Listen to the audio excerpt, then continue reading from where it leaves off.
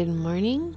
It is Friday morning, and hear the word of the Lord, Isaiah 44:21. It's where I left off yesterday, right after the interruption. I'm sitting in my friend's garden, and it is so beautiful because I'm surrounded by plants that are growing, and I'm amazed. Everything gives glory and honor to God. The plants, the trees grow upward, praising Him. Even we know the waves obey Him as Jesus holds all things together. Even the cellular and atomic structure of positive and negatively charged electrons. He holds that together, and the Bible tells us that in Ephesians. So yes, everything obeys Him, and all the animals, everything that has breath, praise the Lord. So yes, we praise the Lord and we offer Him a sacrifice of praise. And what that means is the Lord is calling us to sacrifice something for Him, something big.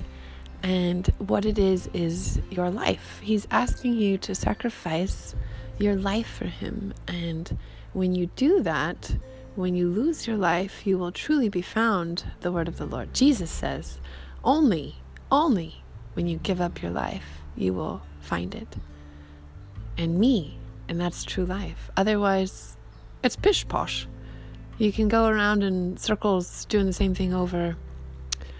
You can make the word of God fit your lifestyle or your friend's lifestyle or whatever you want to make it fit to make it convenient. But that's not the point of being a Christian at all. That's a different gospel. That is not what we preach. That is not what I believe. Of course, you can believe whatever you want to believe. That is your right because you have your own mind.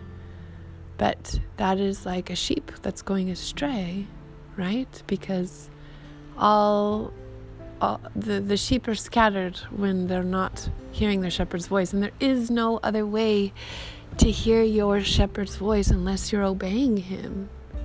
This is why Jesus gives us this metaphor, is those who follow me know me and hear my voice. It's the most important. And if you don't know Him, as I was reading yesterday, you're not going to hear His voice. How are you going to follow Him?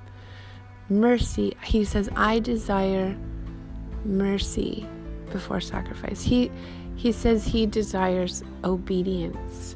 If you love me, you will obey me and keep my commandments. It's throughout the entire Bible. To disagree with that, you would have to disagree with thousands of scriptures.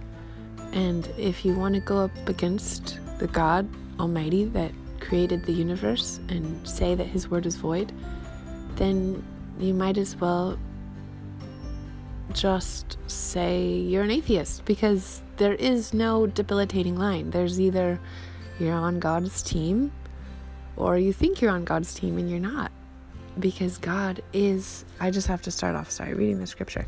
This is not to be condemning in any way, shape, or form. This is because I too was trying to make scripture fit into, for a long time, what would be convenient for myself. And it's only because little by little the Lord shows me the truth revealed in His word that I can say, yeah, all of God's word is true, and I better do my best, just do my best to follow Him. So Christ on a white horse, Revelation 19:11. Now I saw heaven opened, and behold, a white horse, and He who sat on him was called Faithful and True, and in righteousness He judges and makes war. His eyes were like a flame of fire, and on His head were many crowns. He had a name written that no one knew except Himself. He was clothed with a robe dipped in blood, and His name is called the Word of God. And the armies in heaven, clothed in fine linen, white and clean, followed Him on white horses. Now out of His mouth goes a sharp sword that with it he should strike the nations, and he himself will rule them with a rod of iron. He himself treads the winepress of the fierceness and wrath of the Almighty God, and he has on his robe, on his thigh, a name written, King of Kings and Lord of Lords. There is no other God besides he. He is the Lord of Lords. And you do have the right not to believe that, but I would not suggest it, because he's not like a little girl just ready to hand you cookies all the time. He's the Almighty God. He is the Lion of Judah that cannot be tamed. So we should not try to tame him, because that is not only futile, it's ridiculous.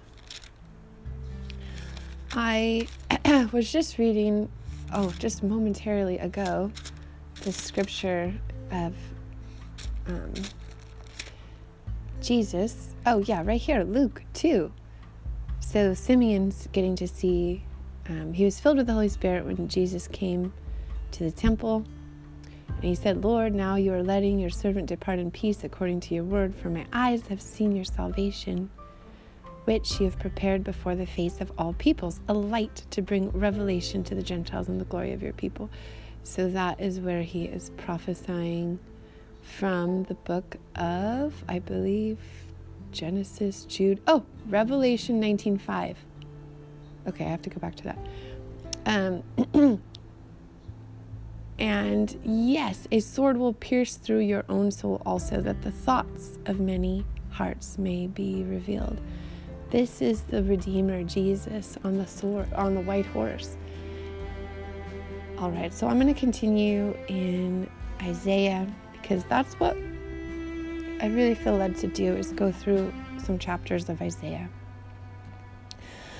Verse 44:21. Remember these, O Jacob and Israel, for you are my servant. I have formed you. You are my servant, O Israel. You will not be forgotten by me. I have blotted out like a thick cloud your transgressions, and like a cloud your sins. Return to me, for I have redeemed you. Oh, sing heavens, for the Lord has done it. Shout, you lower parts of the earth. Break forth into singing, you mountains, O forest, and every tree in it. Oh, wow, I didn't know that. And I was just seeing the trees. For the Lord has redeemed Jacob and glorified himself in Israel. Thus says the Lord, your Redeemer, and he who formed you from the womb.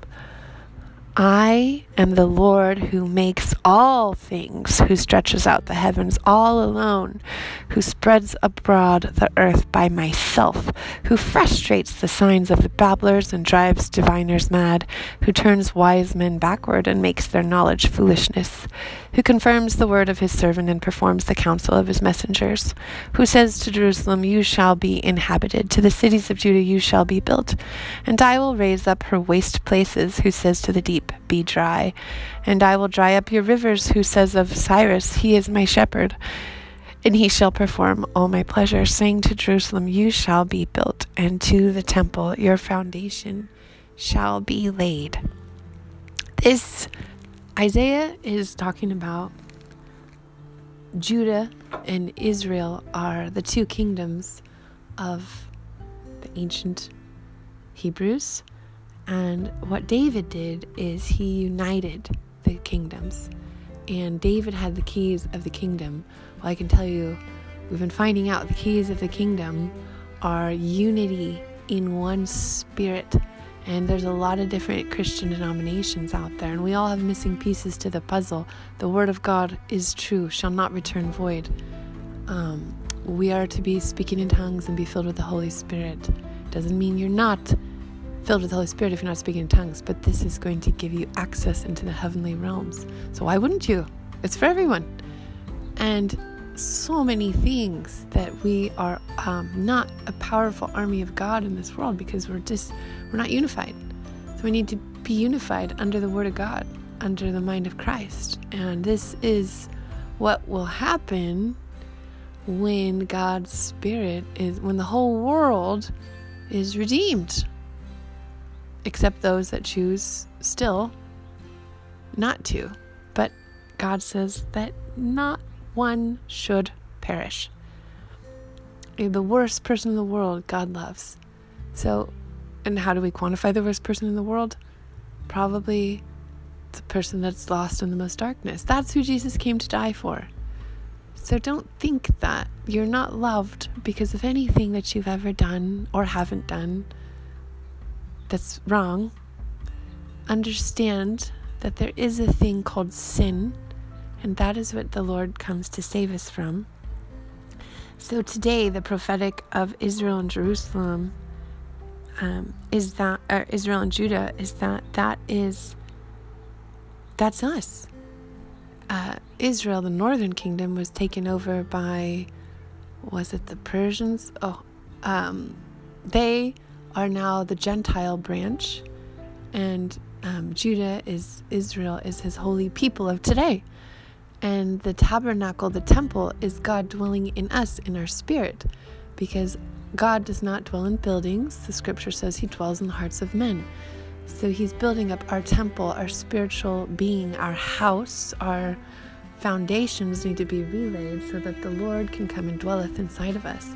But he's a holy God, and he does not dwell in a temple that is corrupt and full of darkness. Darkness is sin. We don't understand that we're sinning while we're sinning because we've been doing it for so long. A lot of us don't know the difference between what is holy and what is not.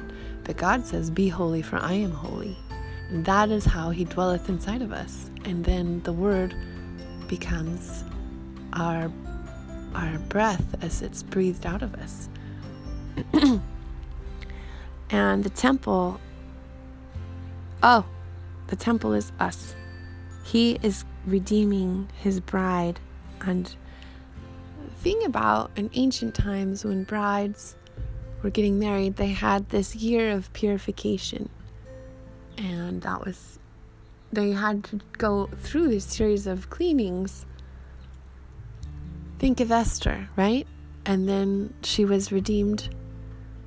And then there was the Day of Atonement and Purim. And today, I just couldn't help but say, is the last day of the Tabernacle of Booths, which Jesus came in person and said in the book of John, I am he, the fulfillment of, I am the Son of God. In front of thousands of Jews that day, he fulfilled the prophecy by standing up and proclaiming himself to be the Son of God at the Feast of Booths. And today's the last day. It's a 7-week festival of the Feast of Booths, or Tabernacles is what we call it. So he is coming to redeem his bride. And next time I'm going to talk about Cyrus and the prophetic call of who God is showing me, and I know other prophets as well, a word about him for today. The thick cloud that our transgressions are blotted out in, I believe also has to do with the return of Christ, as we know he's coming back in a cloud. Return to me, for I have redeemed you. The thing is, last thing I want to say, the battle is already won. He already defeated death on Calvary. So all we have to do is pick up our sword and walk behind him, and he will light our path. Have a wonderful day. Be blessed. In Jesus' name, amen.